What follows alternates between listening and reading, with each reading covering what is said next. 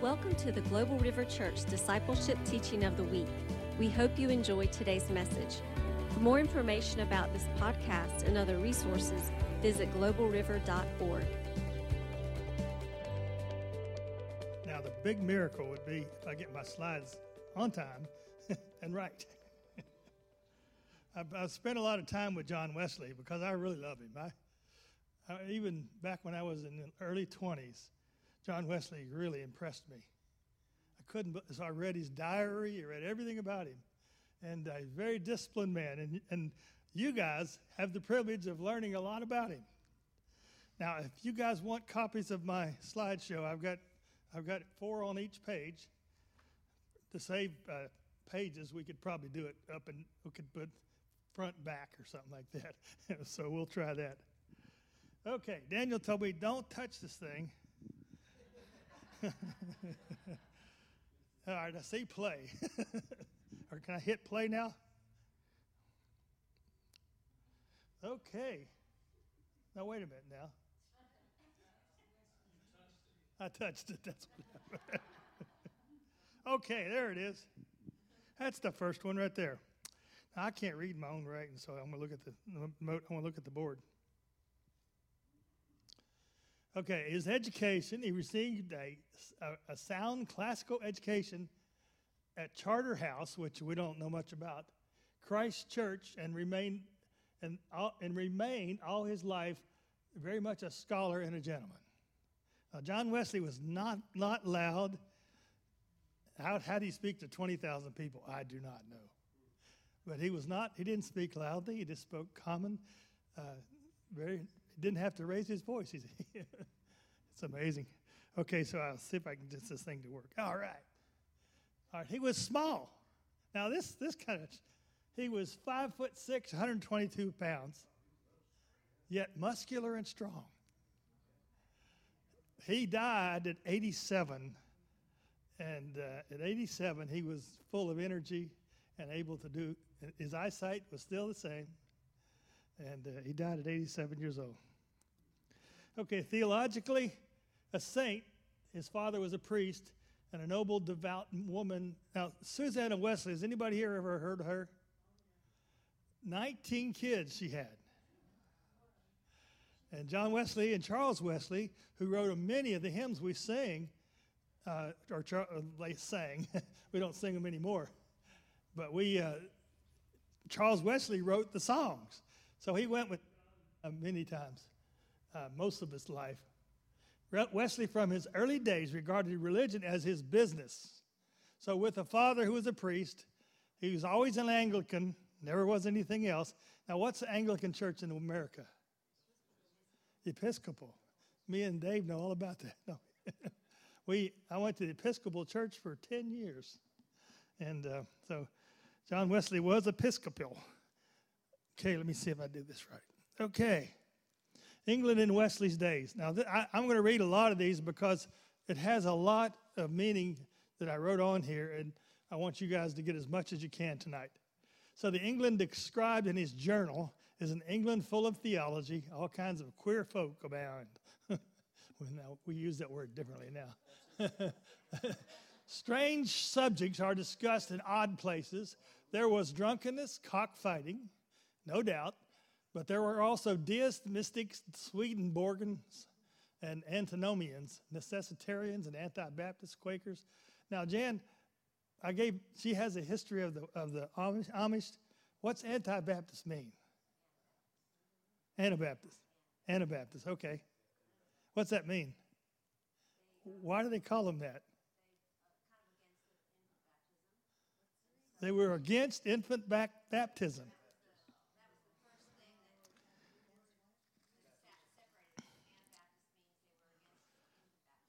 And the basis of the Amish comes from Anabaptist, right?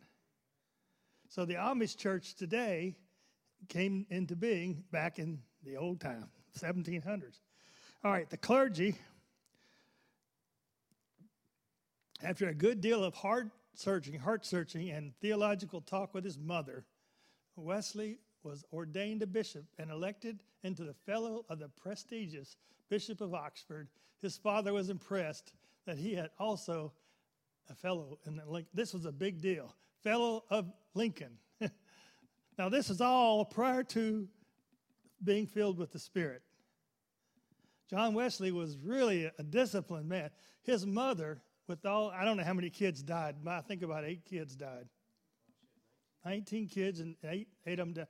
So she would take about, if she had 11 left, she would take 1 half hour with each child at night. So they were very rigid, disciplined. And when Susanna wanted to pray, she would pull her apron over her head, and everybody knew, stay away from Mama. So she had her quiet time that way. She would put it over her head, and when she did that, don't mess with her. Okay, I want to talk to you a little bit about deist and what a deist is. Belief, we have deists today. Belief in the existence of a supreme being, specifically a creator that does not intervene in the universe. That's what a deist is. So if you want to know what a deist is, that's what they are.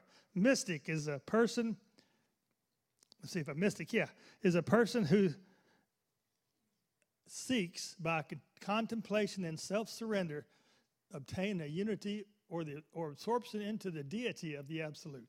That's a bunch of garbage. But they're mystics. I went to Charlotte to see this guy at Charlotte. What's his name? The preacher in Charlotte. Yeah, Chavda. Yeah, and he said he didn't like the mystics of India when they came to his house. His house was well thought of. His home was part of the Brahmin class, and in India, they were the leadership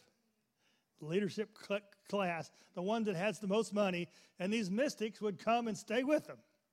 He said, I was never impressed with mystics. He said, and then the next one is Swedenborgians, the doctrines and the belief and the practice of the Church of New Jerusalem, founded by Emanuel Swedenborg in the late 18th century. 18th century is 1700 and something. Especially in the ascertain that Christ is God himself and the Son of God. And get my glasses on. I do better with my glasses on, but I don't use them. Assertion that Christ is God himself and not the Son of God, and the reliance upon accounts of mystical appearances of Christ. And this is the people that came under his reading. John Wesley's motive: you must find companions or make them. That was it. He felt like if you go to the prison, make companions. Teach them about God, and they would be companions to him. That's the way he believed. Now, he met some mobs. Mobs are unruly people.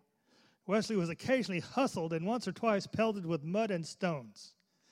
I was reading one part where Wesley went into town, and they knew he was coming. They took 2 to 3 pound rocks and threw them at Wesley's buggy. Nobody was hit. Isn't that amazing? He said, had I been hit, it would have stopped my message. It didn't. All right, John Knox is a famous preacher. He was, and this is what he says about Wesley. He was a terribly exciting preacher. Quiet though his manner was, he pushed matters home without flinching. He made people cry. Yeah, he cried out and fell down. Nor did it surprise him that they should. This is the way he believed. Wesley's marriage. Now, this is where Wesley messed up. Had he married Grace Murray, he would have escaped the matrimony disaster that overtook him when he married Mrs. Vezil, a wealthy widow of a London merchant. She took papers of his and letters from his desk, changed the wording in his letters, and put them in the hands of his enemies, or had them published in the newspaper. That's his wife. Now look what I put in Wesley's letter to his new wife shows the utmost tenderness and affection such as few female hearts could have withstood. So even though she was talking bad about him and creating his, she drove 100 miles on a horse one time, or rode a horse 100 miles to see if he was messing with the women. She was really jealous. But yeah, she was bad dude. So finally she divorced Wesley, and so he was the man once married and divorced. Okay. Before he left America to America, he had a journal. Did I not change it? I did change it. I'm more a little better than I was last time. So the first entry in his journal was that how he established the Holy Club. We don't have one like that here.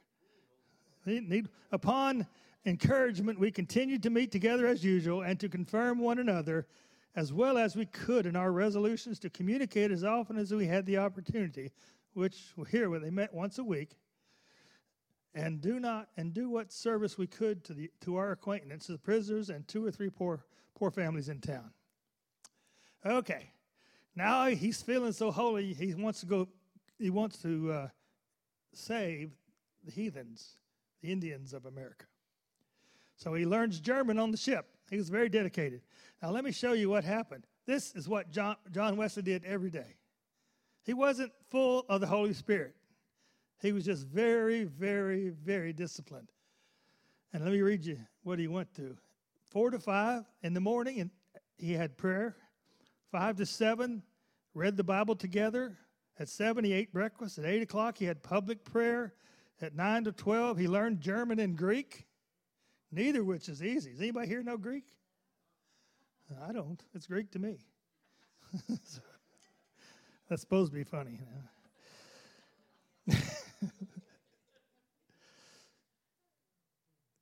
They met to give an account of what they had done. At 12 o'clock, at 1 o'clock, they ate. At 2 to 4, he met with those each had taken charge of. Now, they must have gone aboard the ship, found out who wasn't a Christian, and they were the ones they were supposed to take charge of. Isn't that something?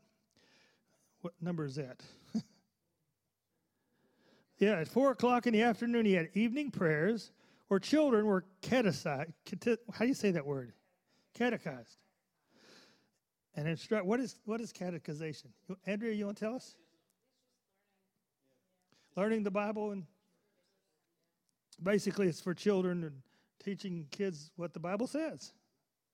So he did that. In 6 o'clock, is that where we are? 5 to 6, he had a private prayer. Again, he prayed for an hour. At 6 to 7, he read in a cabin to 2 or 3 passengers. At 7, he joined the Moravians in a public service. At 8, he met again to exhort and instruct one another with his group. And at 9 to 10, he went to bed. Now, he did this every day. Isn't that something? Whew. I don't know anybody that does that every day. And this man was not filled with the Spirit. He was just very, very, very disciplined. They had a storm on the ship. He says of himself, Wesley says of himself, how is it that I have no faith, being still unwilling to die? So the Moravians are in a circle singing. In the storm, praising God. And John Wesley was huddled in a corner, scared to death. So he saw something different there. Okay, he got to Georgia. No, it's not. There it is.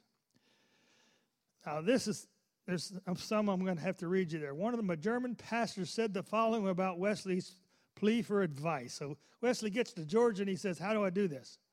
My brother, I must first ask you 1 or 2 questions. Have you the witness within yourself?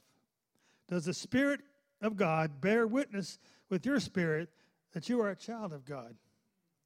Wesley was surprised and knew not what to answer. The man observed it and he said, do you know Jesus Christ? I paused and said, I don't know. I know that he's the Savior of the world. True, he replied, but do you know he has saved you? Wesley answered, I hope he has died to save me. I lost it. True, he replied. Do you not know Do you not know he has saved you? Wesley answered, I hope he has died to save me. The man answered, do you know yourself? Wesley said, I do. Huh? Why is it blank?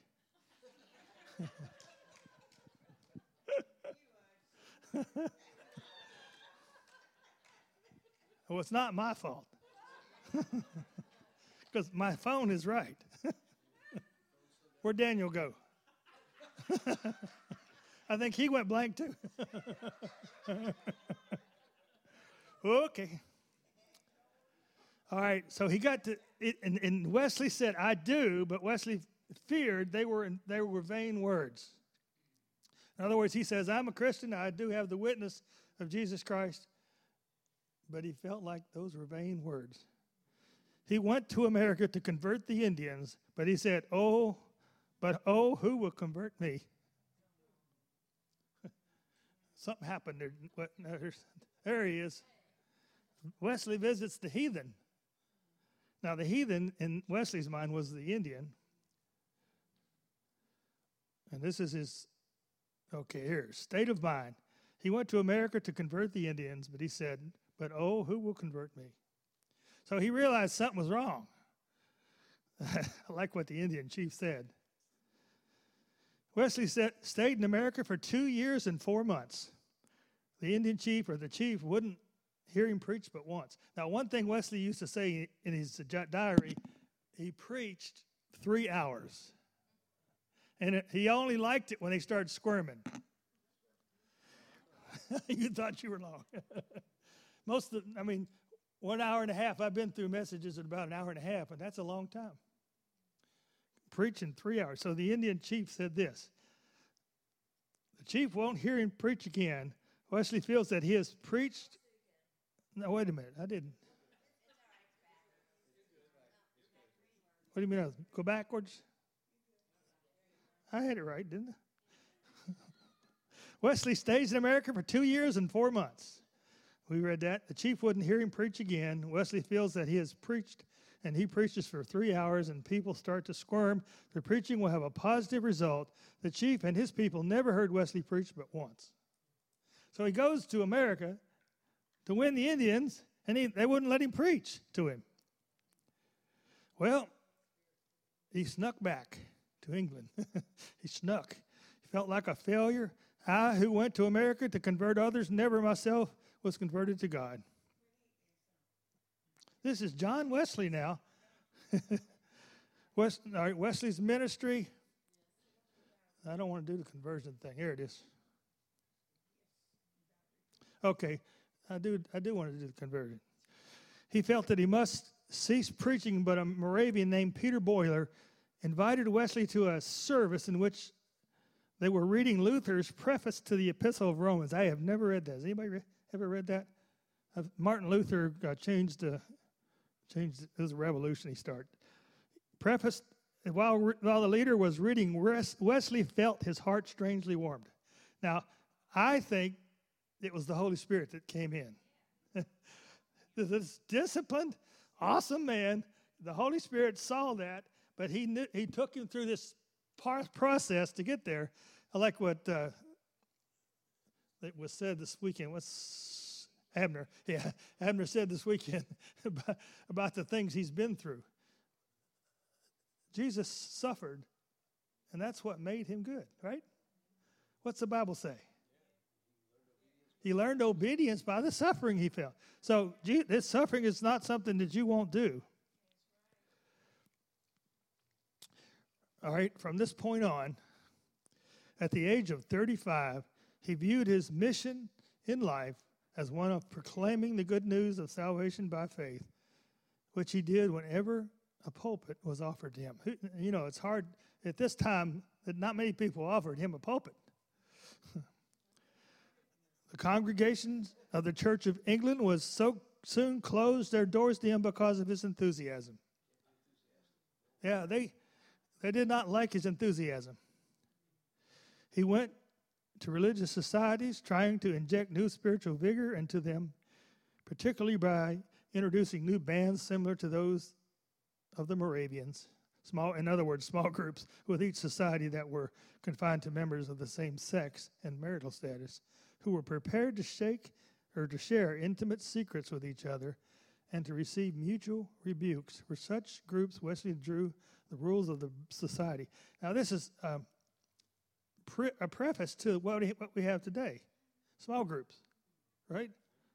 Wesley realized that small groups were awesome, that he needed to do them. All right, now this is a longer one. Let me get, for a year, he worked through existing church societies, but resistance to his methods increased. In 1739, George Whitefield, has anybody ever heard of him? I've heard of him. He was a member of the club, too. George Whitefield and Wesley were both on the same holy club. Isn't that something? Who later became a preacher of the evangelical revival in Great Britain and North America, persuaded Wesley to go to the unchurched masses. Wesley gathered converts into societies for continued fellowship and spiritual growth. He was asked by a London group to become their leader, and soon other groups followed. Other groups were formed in London, Bristol, and elsewhere. To avoid the scandal of unruly or unworthy members, Wesley published in 1743 Rules of the Methodist Societies. That's where the Methodist Church started, is when Wesley started publishing. Wesley also was compelled to seek the services of dedicated laymen who also became itinerant preachers and helped administer the Methodist societies.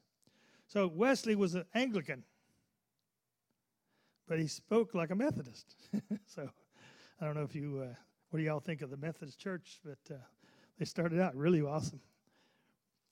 Okay, Wesley's ministry. Many of the Wesley preachers had gone to America, to the colonies, but after the American Revolution, most returned to England because of the Bishop of London would not ordain some of his preachers to serve in the United States.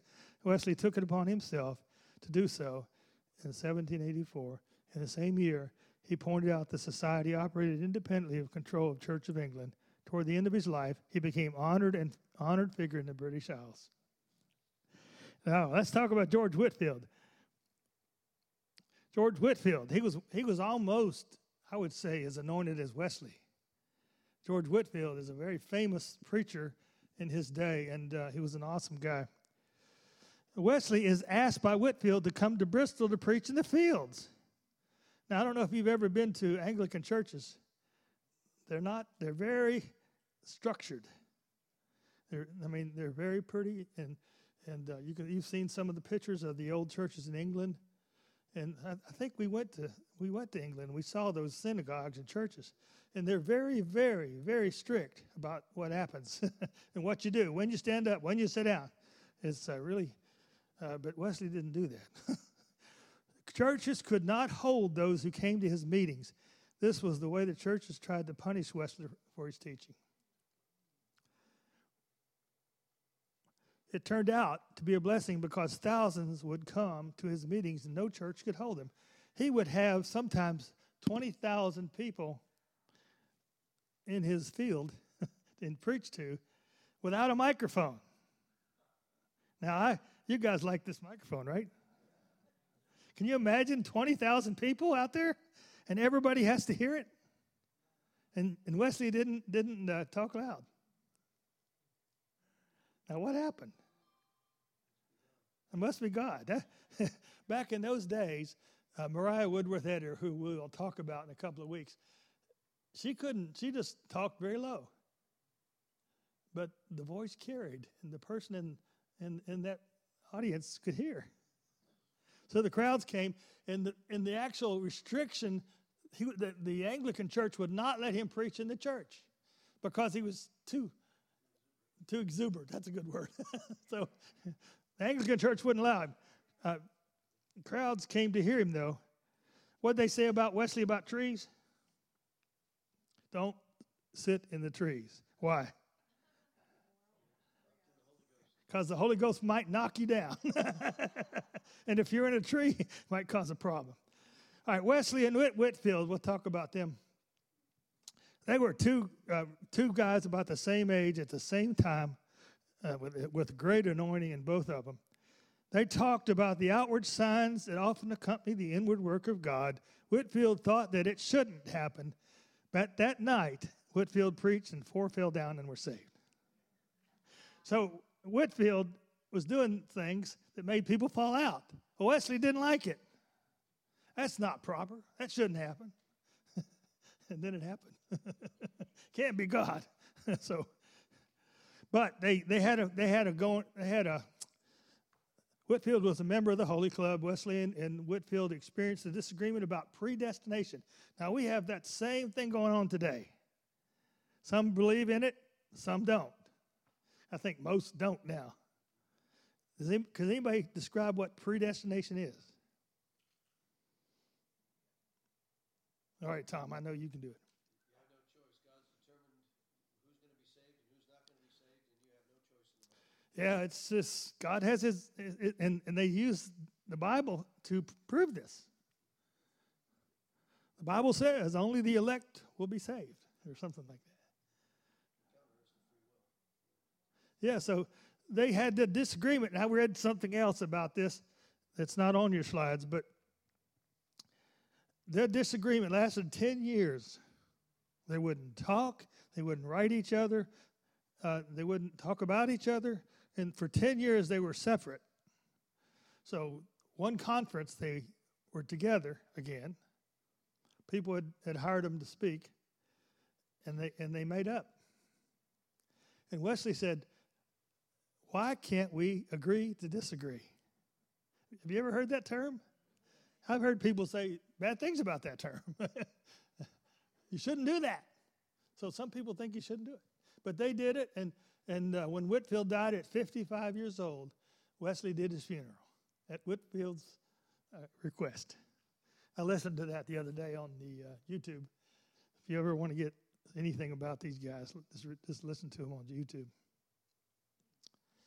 Okay, these are easy now. Wesley rides 2,400 miles in 7 months. Now, that doesn't sound like much today, does it? On a horseback. What was his horse called? Traveler? Tired. He probably wore out a bunch of horses. You know what intrigued me was he read Voltaire. Some of the scripture he read while he was on the horseback. He would read these books, the classical books. He knew the Bible front and back. So he read these. I mean, it's amazing how he did that. All right, the fruit of he traveled 250,000 miles in his life. 70,000 were saved, 40,000 sermons preached, 19 missionaries. And in Britain, 294 preachers, 71,000 members. In America, 198 preachers and 43,000 members. Methodist Church today, 30 million. One man. God says, "You're it." And he was certainly a disciplined man. And so that man changed. I don't know what you think of the Methodist Church. I've been a Methodist before, but has anybody else been a Methodist? Okay. So some churches are more. You've been a Baptist too. Now, you weren't an Anabaptist. So he preached until he was 87. He had so many invitations he could not make them all. He ended very well. He was funny.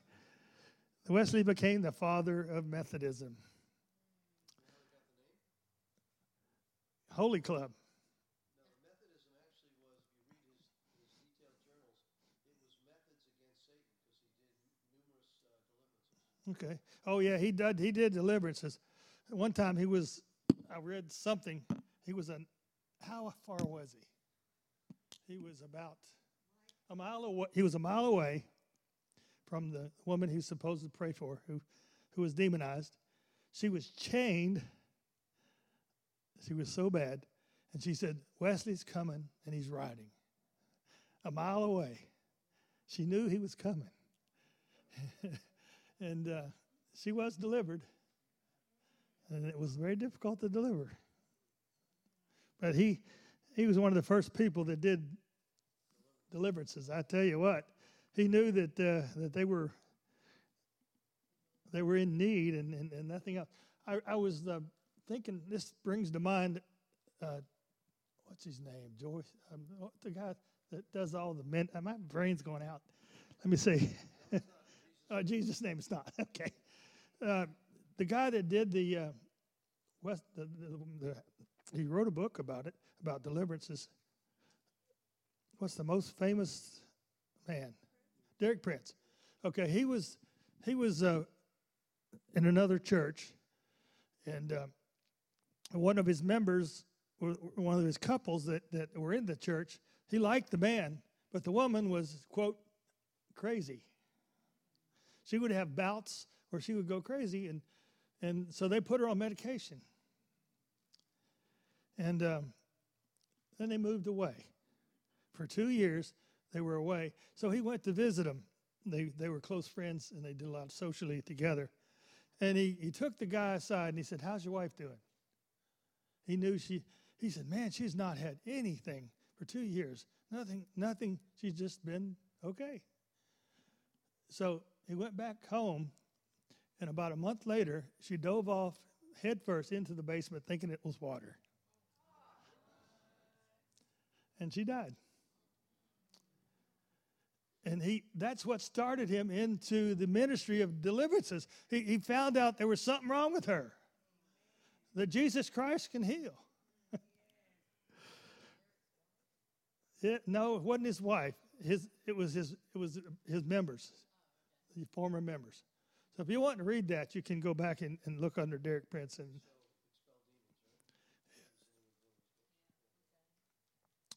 he was one of the first ones that did deliverances. I don't want to blow our horn too much, but we do that, and people come all the way from California to our church because we do deliverances. I've been a member of many churches, and we've never had deliverance. Never. My mother, who was for 50 years, was a member of our Nazarene church, a very good Christian woman. I told her about deliverance, and she said, you keep the demons away from me, I'll stay away from them. That's what she said. And I would say that's what the church believes. We can't do anything about that. That's all I got. I thought this would take an hour and a half, but maybe I should have messed up a little more. Well, let's stand up. We'll just be quick. You want to worship? Lord Jesus, I thank you for your presence tonight. I pray, Lord Jesus, that some of this that we talked about would encourage us, that we would try ourselves to be a man like John Wesley, who was disciplined and ready to do your will in his life. Thank you, Lord Jesus, for touching him. Thanks for touching us. And be with us tonight and help us to do your will. In Jesus' name, amen.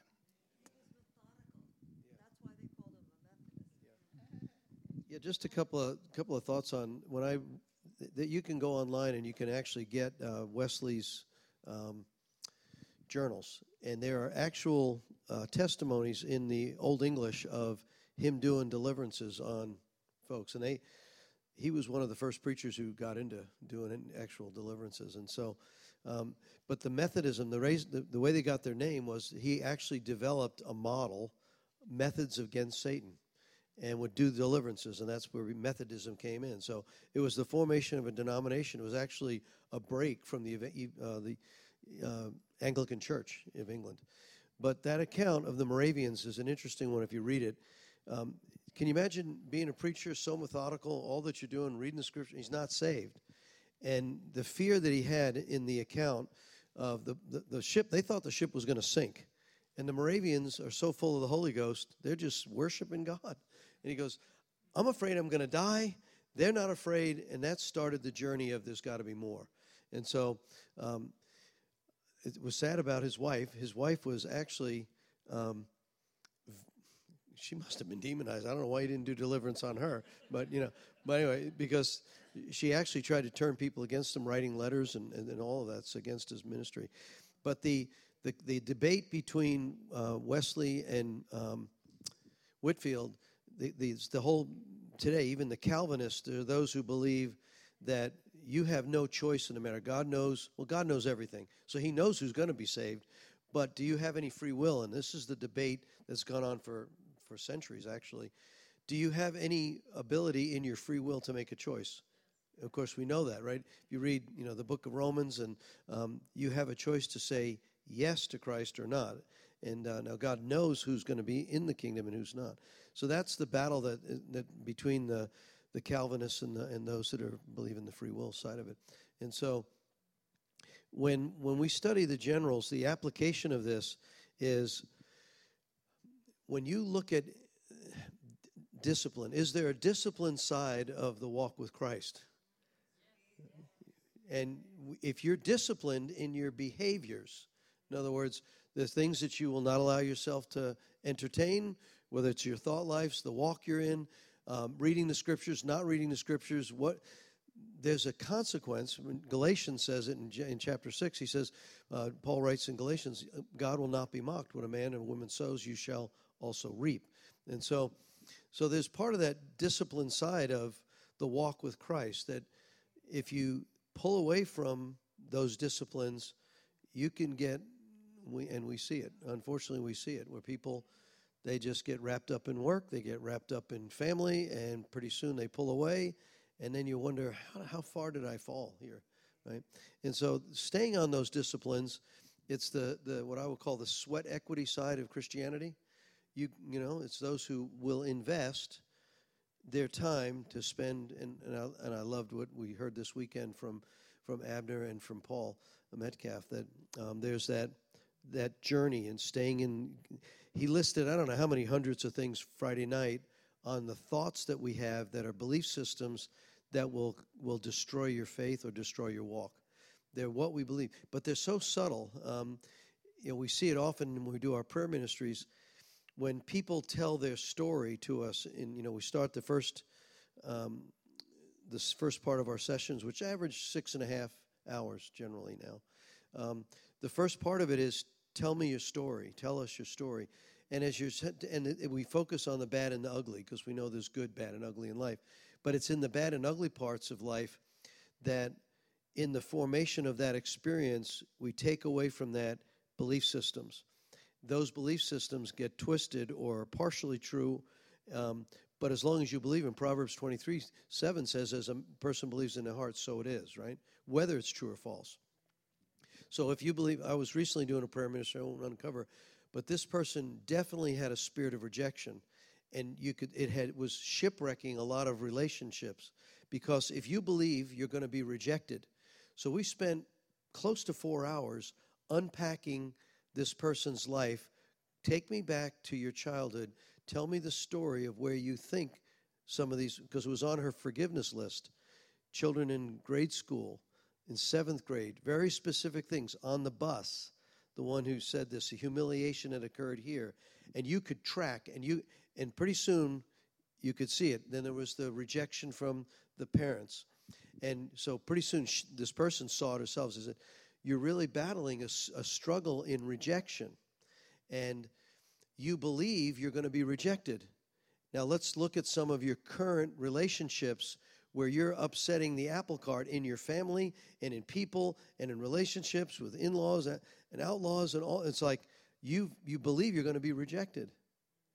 Yeah, and the ruminating thoughts. Now the sisters that run with a spirit of rejection, low self-esteem, fear of failure, escapism. At one point, this person was suicidal. Got so bad that, in the rejection and the darkness of that, went into a dark place. And so the point of all that is, as we're now progressing, we're going to study these generals, and you're going to see their lives were not always, I love it, that, can you imagine being a preacher on a mission field and you're not even saved? But he orchestrates the storms of life to get you to, and see the Moravians and say, I need help, So if you pull together what we heard this weekend and what we know, pay attention to belief systems that are orchestrating events. The Lord will, remember he said in Philippians 1:6, he will perform the work in you until the day he comes. So he's working, Even when I don't see him working, he's working. He's a miracle worker, right? Great song. So, but what do we do with that? You can experience some of the tensions at work, struggles over your finances, anxieties, fears. Pay attention to those. Don't just blow them off or cope with it, right? What is it? I love what Bill Johnson says. He says he takes these spiritual timeouts.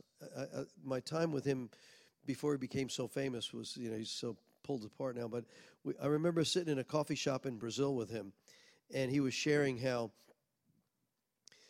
in his early parts when he was in a small church in Weaverville, in California, he would preach his sermons, and then he would have these blue Mondays of just, did I really say that? I should have said it differently. And he would get into these dark moments. He had really dark moments. And so the way he coped with it, which was real helpful, he's preached these messages now, learning to encourage yourself in the Lord like David did when he was rejected by his mighty men, and they wanted to kill him after the burning of Ziklag, and they took the wives and children. And they said, well, even his mighty men, the guys who stood in the bean fields and could kill 400, they said, well, let's stone him. Let's stone David. Wow. And David says he encouraged himself in the Lord. He says, Lord, should we go get our kids back? Yes, go get them. And so in that encouraging himself in the Lord, what Bill would do, he would tell Benny, I'm going to the church. He would drive to Weaverville, lock himself in the church Sunday night, turn on the worship music, take out the scriptures, and then lay out prophetic words that have not been fulfilled in his life yet, the ones that had been partially fulfilled. He'd lay them out, and he would worship. He says, dark, depressed, scary thoughts. And he would walk back and forth and said, Lord, your word said you're going to do this in me. God, I praise you. And he said sometimes he would worship many, many, many hours until the Spirit broke. Now, that was before Sozo and all this, and he was part of the Assemblies Church, Assemblies of God. But again, if you're not in a church that is engaging spiritual darkness, or you're not trained to do what 2 Corinthians 10, 3-5 says, is the weapons we fight with are not carnal. They're mighty to the pulling down of demonic strongholds, taking every thought captive. I was just ministering recently. Think of it this way, that the Holy Spirit is the filter. He's the Spirit of truth, right? So think of your thought process as the dirty water, right, that needs to be run through either a carbon filter, a reverse osmosis system, a mechanical filter. You got to get the debris and the chemical debris out of this mess so that it's suitable for you to drink, right? And so the Holy Spirit is the filtration system. He's the Spirit of truth. So the thought comes in and says, I believe I'm going to be rejected, or I'm so anxious I'm going to fail, or I don't know if I'm going to have enough money to pay the bills. Whatever, pay attention, right? Because in Hebrews 5:14 it says, the mature believers have trained their senses to discern good and evil. And so one of the things Abner said this weekend, which I thought was very powerful, it's one of my elevator speech this morning, is he spoke of sensory revelation. In your senses, your sight, your hearing. So I am like so anxious and fearful right now. I don't know if I can pay the bills. I don't know if I'm going to please my boss. What's at the root of that? Rejection, fear of failure. God's not good enough. I can't make it. I don't have what it takes. Lie, lie, lie, lie. I can do all things through Christ who strengthens me. He gives me everything I need. He's my Jehovah Jireh. He's my provider, right? So what do you do with that? You run that through the filter of the Holy Spirit. But the only way you get there is first through your sensory revelation. What's going on in your sense, man, right? You walk into a homosexual shop downtown, and now there'll be triggers. The person behind might have a voice that's a little different. You see all the stuff, and he's like, okay. And So you realize, okay, I know what I'm up against right now, right? So what do you do with it? You pray and you ask the Lord to give you wisdom. How do you relate? Okay, so pay attention to the revelatory knowledge that's coming through your sense man. That's Hebrews 5:14. King James says it this way: the mature believers, through reason of use, have trained themselves to discern good and evil. Okay, so but that's not the best sense. That's not the best revelatory place. Part 2 of this is you belong to God. And if you lack wisdom, he says in Philippians 1:6, if anyone lacks wisdom, let him ask God, right? Don't be double-minded, however. Sometimes we decide we're going to do our worldliness and we want God to bless it. And we think it's godly. That's double-mindedness, right? In your own, lusts and passions, you want this thing, and God bless it. And then you wind up, well, that probably wasn't God, right? He teaches it. Okay, so in the revelatory side of it, asking God, is this your plan, your best will? What Abner said I thought was powerful was we often make our plans and ask God to bless it. And then we wonder why. But if you get God's plan, it's already blessed, right? And so, Lord, I was talking recently, it was Tiffany and I were talking, and it's like asking God to lay out your day and to walk your plan, to walk his plan. Then when the day comes, and it might be a little different than you thought, there's the wrinkle, it's the whatever, the fender bender bumper, and God, I gave this day to you, so you got a plan here, right? So having sensory revelation through this, that's good. I'm paying attention to how I'm feeling, but what do I do with my feelings? Not all feelings are rooted in God. If I'm operating in a spirit of rejection that I believe in my belief system, it's just a matter of time when those people are going to find out that I don't have what it takes. I will be rejected. I project that in my belief system. I actually look for the people who are going to reject me. And then I validate it. And then I wonder why my life is crashing and burning. And so, but if we're paying attention to, God, you're not going to reject me. You're not going to, I'm going to, even if I fail, you tell me I work all things together for good for those who love me. And so you counter that spirit of belief that's wrong. And then pay attention to what is going on. I want to ask God, what do I do with this? When we get his mind and his heart on this, then we've got both avenues of being led by the Spirit, right? Galatians 5 says, if you are led by the Spirit, you will produce all this kind of fruit. But if you are led by the flesh and your fleshly motives and your fleshly beliefs and your sensory perception feels good, do it in the world, right? No, not a good idea, right? Then you will produce all these kind of evils. And you look it up. I don't think there's any unevil on that list. And so let's, I think what the Lord's inviting us into is a mature group of believers who are going to grow in this walk. And we do it in our day-to-day interactions and asking the Holy Spirit, when the thought comes in, I'm going to run it through the Holy Spirit.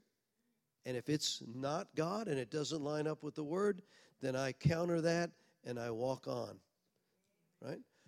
How many of you are doing that every day? Come on, do it, man.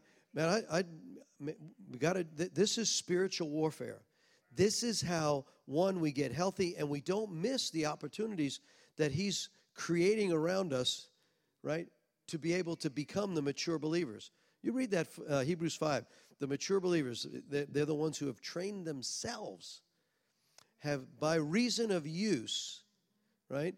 So don't miss the daily opportunities. God's given you all these mature opportunities. This person who just like, what is that all about, God? Renee.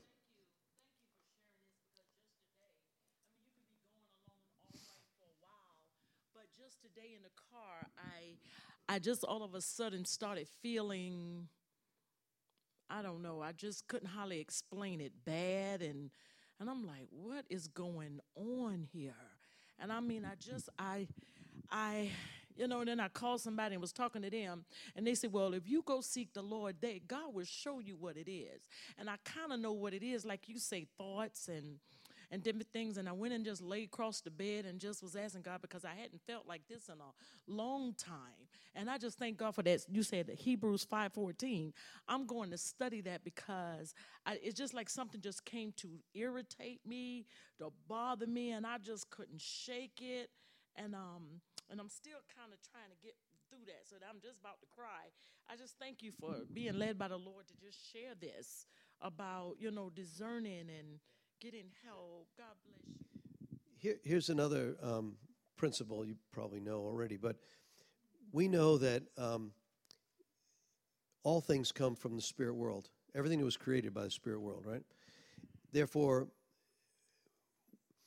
if you get in a pattern of thought that becomes so familiar, it's called a familiar spirit. I was recently talking to someone about this, that familiar spirit seems so familiar to you, you believe it's yours. And it can be a generational thing. You look at families that run through this, right?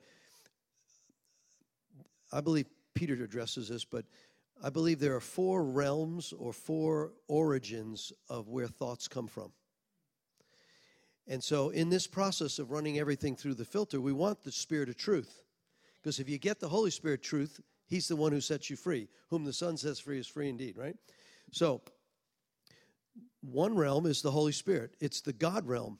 It's where the thought of goodness and mercy, and it's the one who says you're the most awesome. He says you're a masterpiece, right? Right? We think, well, no, that's got to be pride. Rebuke that in Satan in Jesus' name, because I'm so smart and so beautiful and so handsome and so strong. His thoughts about me are as big as the sun.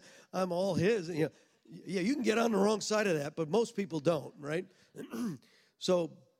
But we might shut that down with, that can't be. You might walk around too happy all day. All right. So that realm is the Holy Spirit. The second realm, let's go the other, is the demonic. You're a loser. You're never going to amount to anything. You're so ugly, no one would ever think. You're not tall enough. You're not smart enough. Anyway, I won't go there. You know what I'm saying, right? It's the critical side of that I don't measure up. And we get there by all the interactions of bullying, methods that maybe be spoken over us as children. You're not smart enough. Your teacher gives you this grade. You're in the low reading group. You're in the low performance group. And those belief systems stay with us, right? And so the demon runs on that one. He sits over here and says, you're this and you're that. And we're not, he's subtle. So it's like that thought comes up that says, I should be sad. Life's not going well. I'm lonely. I'm sad. And you ruminate on that, and the devil kind of helps you with it, right? And so that's a realm. Well, I don't want that. So you got to counter that one with Scripture. Devil's a liar. When Jesus got the revelation from Peter, you're the Messiah, the Son of the living God. My Father showed you that, Peter. The next paragraph, Jesus says, well, now that you know that, I want you to know I'm going to go to Jerusalem, and they're going to kill me, and I'm going to be buried for 3 days. And Peter takes him aside. Lord, that can't happen to you. You can't be going there. You no. And Jesus says, Satan, get behind me. You're speaking out of your human desire, of your love for me, not to see me suffer, or your belief system that I'm going to overthrow Rome, whatever it was, and we're going to be. You're speaking out of demonic realms right now, and I will not listen to that because you will deter me on my destiny. Get behind me. So that's a demonic realm that's spoken. Now, the third realm is the world. Who's the god of the world? Satan, right? Homosexuality's fine. Live with your boyfriend. You don't have to do what you want. Do what you feel. Yeah, great. That's wonderful. And the world is just filled with the god of this world's junk. And so if you don't know spiritual things, you'll turn on and think, well, that's the way it is. The law of the land. I can go kill my baby. I can go sleep around. I don't have to worry about it. And guess what? That realm from the world, he tells you, if you're a partner with the world, watch out. You will be lost. You cannot be a friend of the world and be in Christ. There's enmity. They are enemies.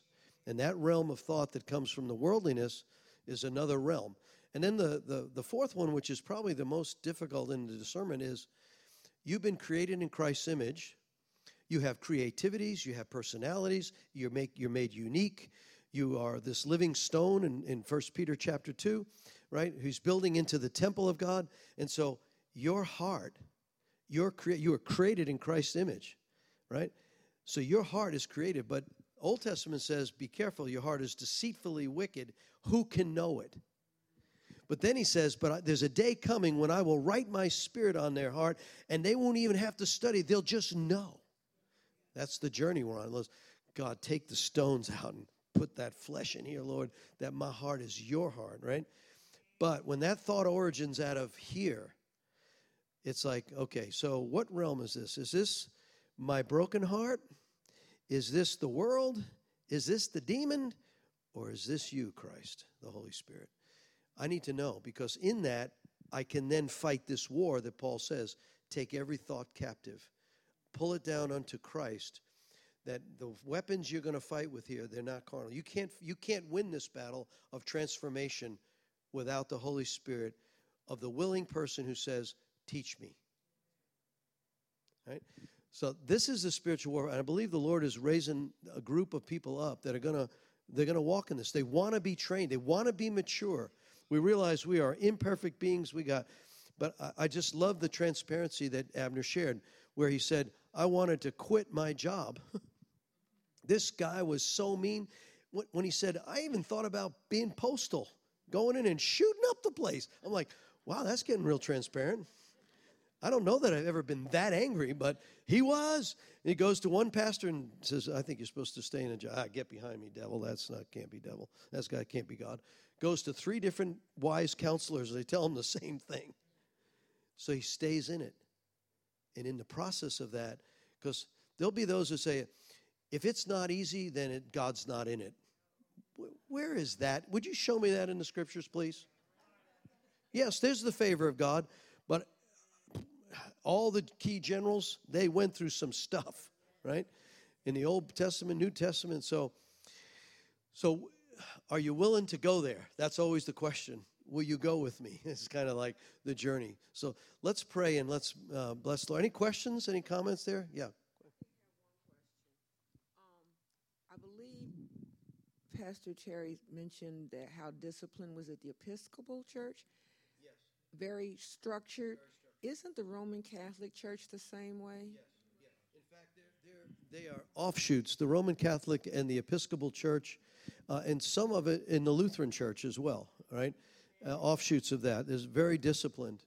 So, comment. I just noticed when Pastor Terry was talking about Wesley, he said that they had holy clubs. So that's something that I'd like to find out more about. And the other thing was he said he examined himself to see if he was in Christ. So that's something I'd like to learn. He was examining himself. To see if you're in Christ. Right.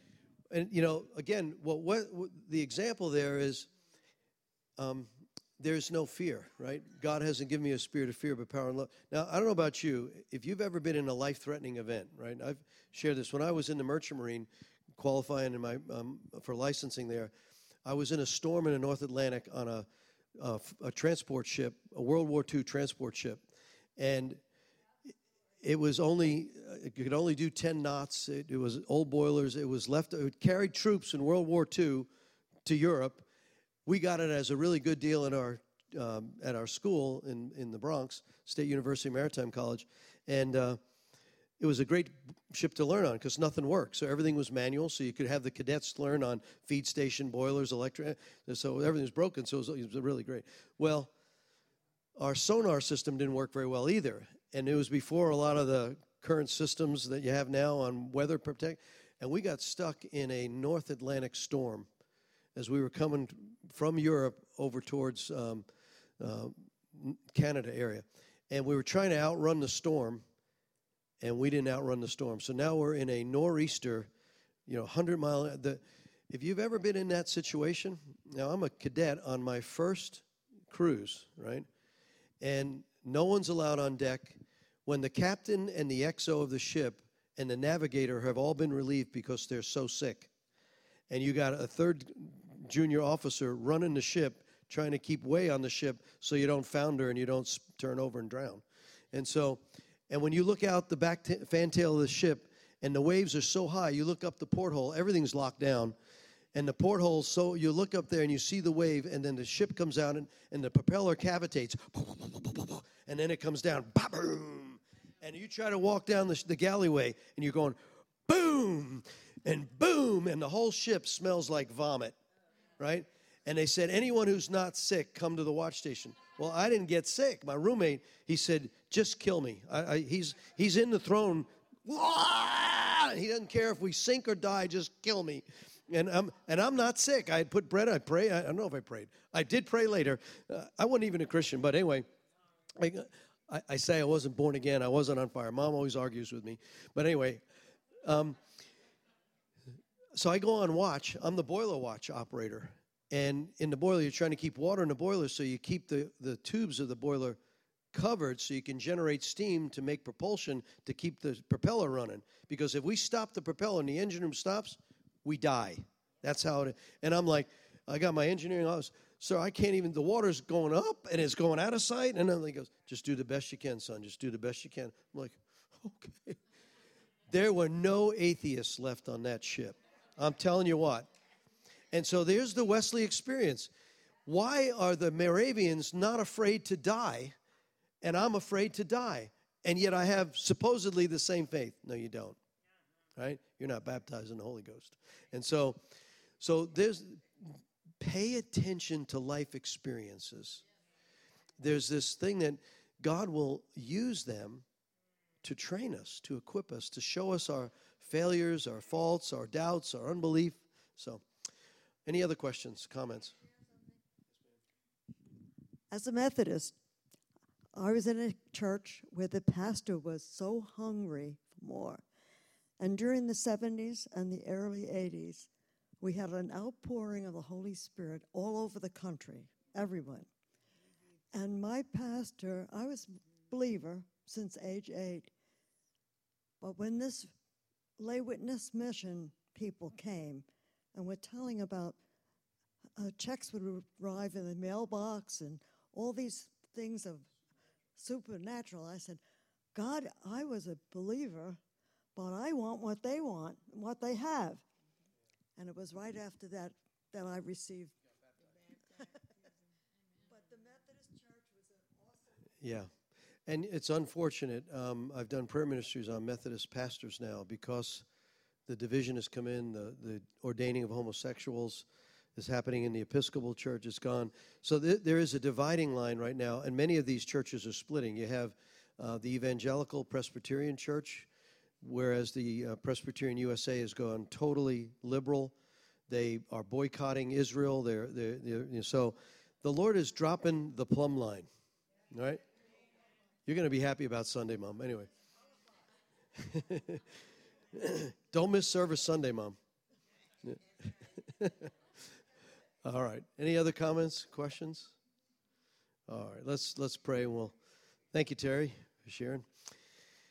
God, we just we know that there's so much. There's infinite opportunities, knowledge that you just want to grow us up, and we just need to be willing students. The Holy Spirit is our teacher, and so you are the one. And so I just pray for dreams and vision, a tuning of our spirit man to mine the gold out of all of the experiences that are coming, that we won't miss it. We want to be taught. And so, God, I thank you that because there's a time coming where people will not listen to sound doctrine, right? And we know that it looks like it's upon us here in many aspects of our society. So, Lord, we thank you, Father, for your blessing. And I pray a blessing on each one that's here tonight. In Jesus' name, amen. All right, God bless y'all. Thank you for coming.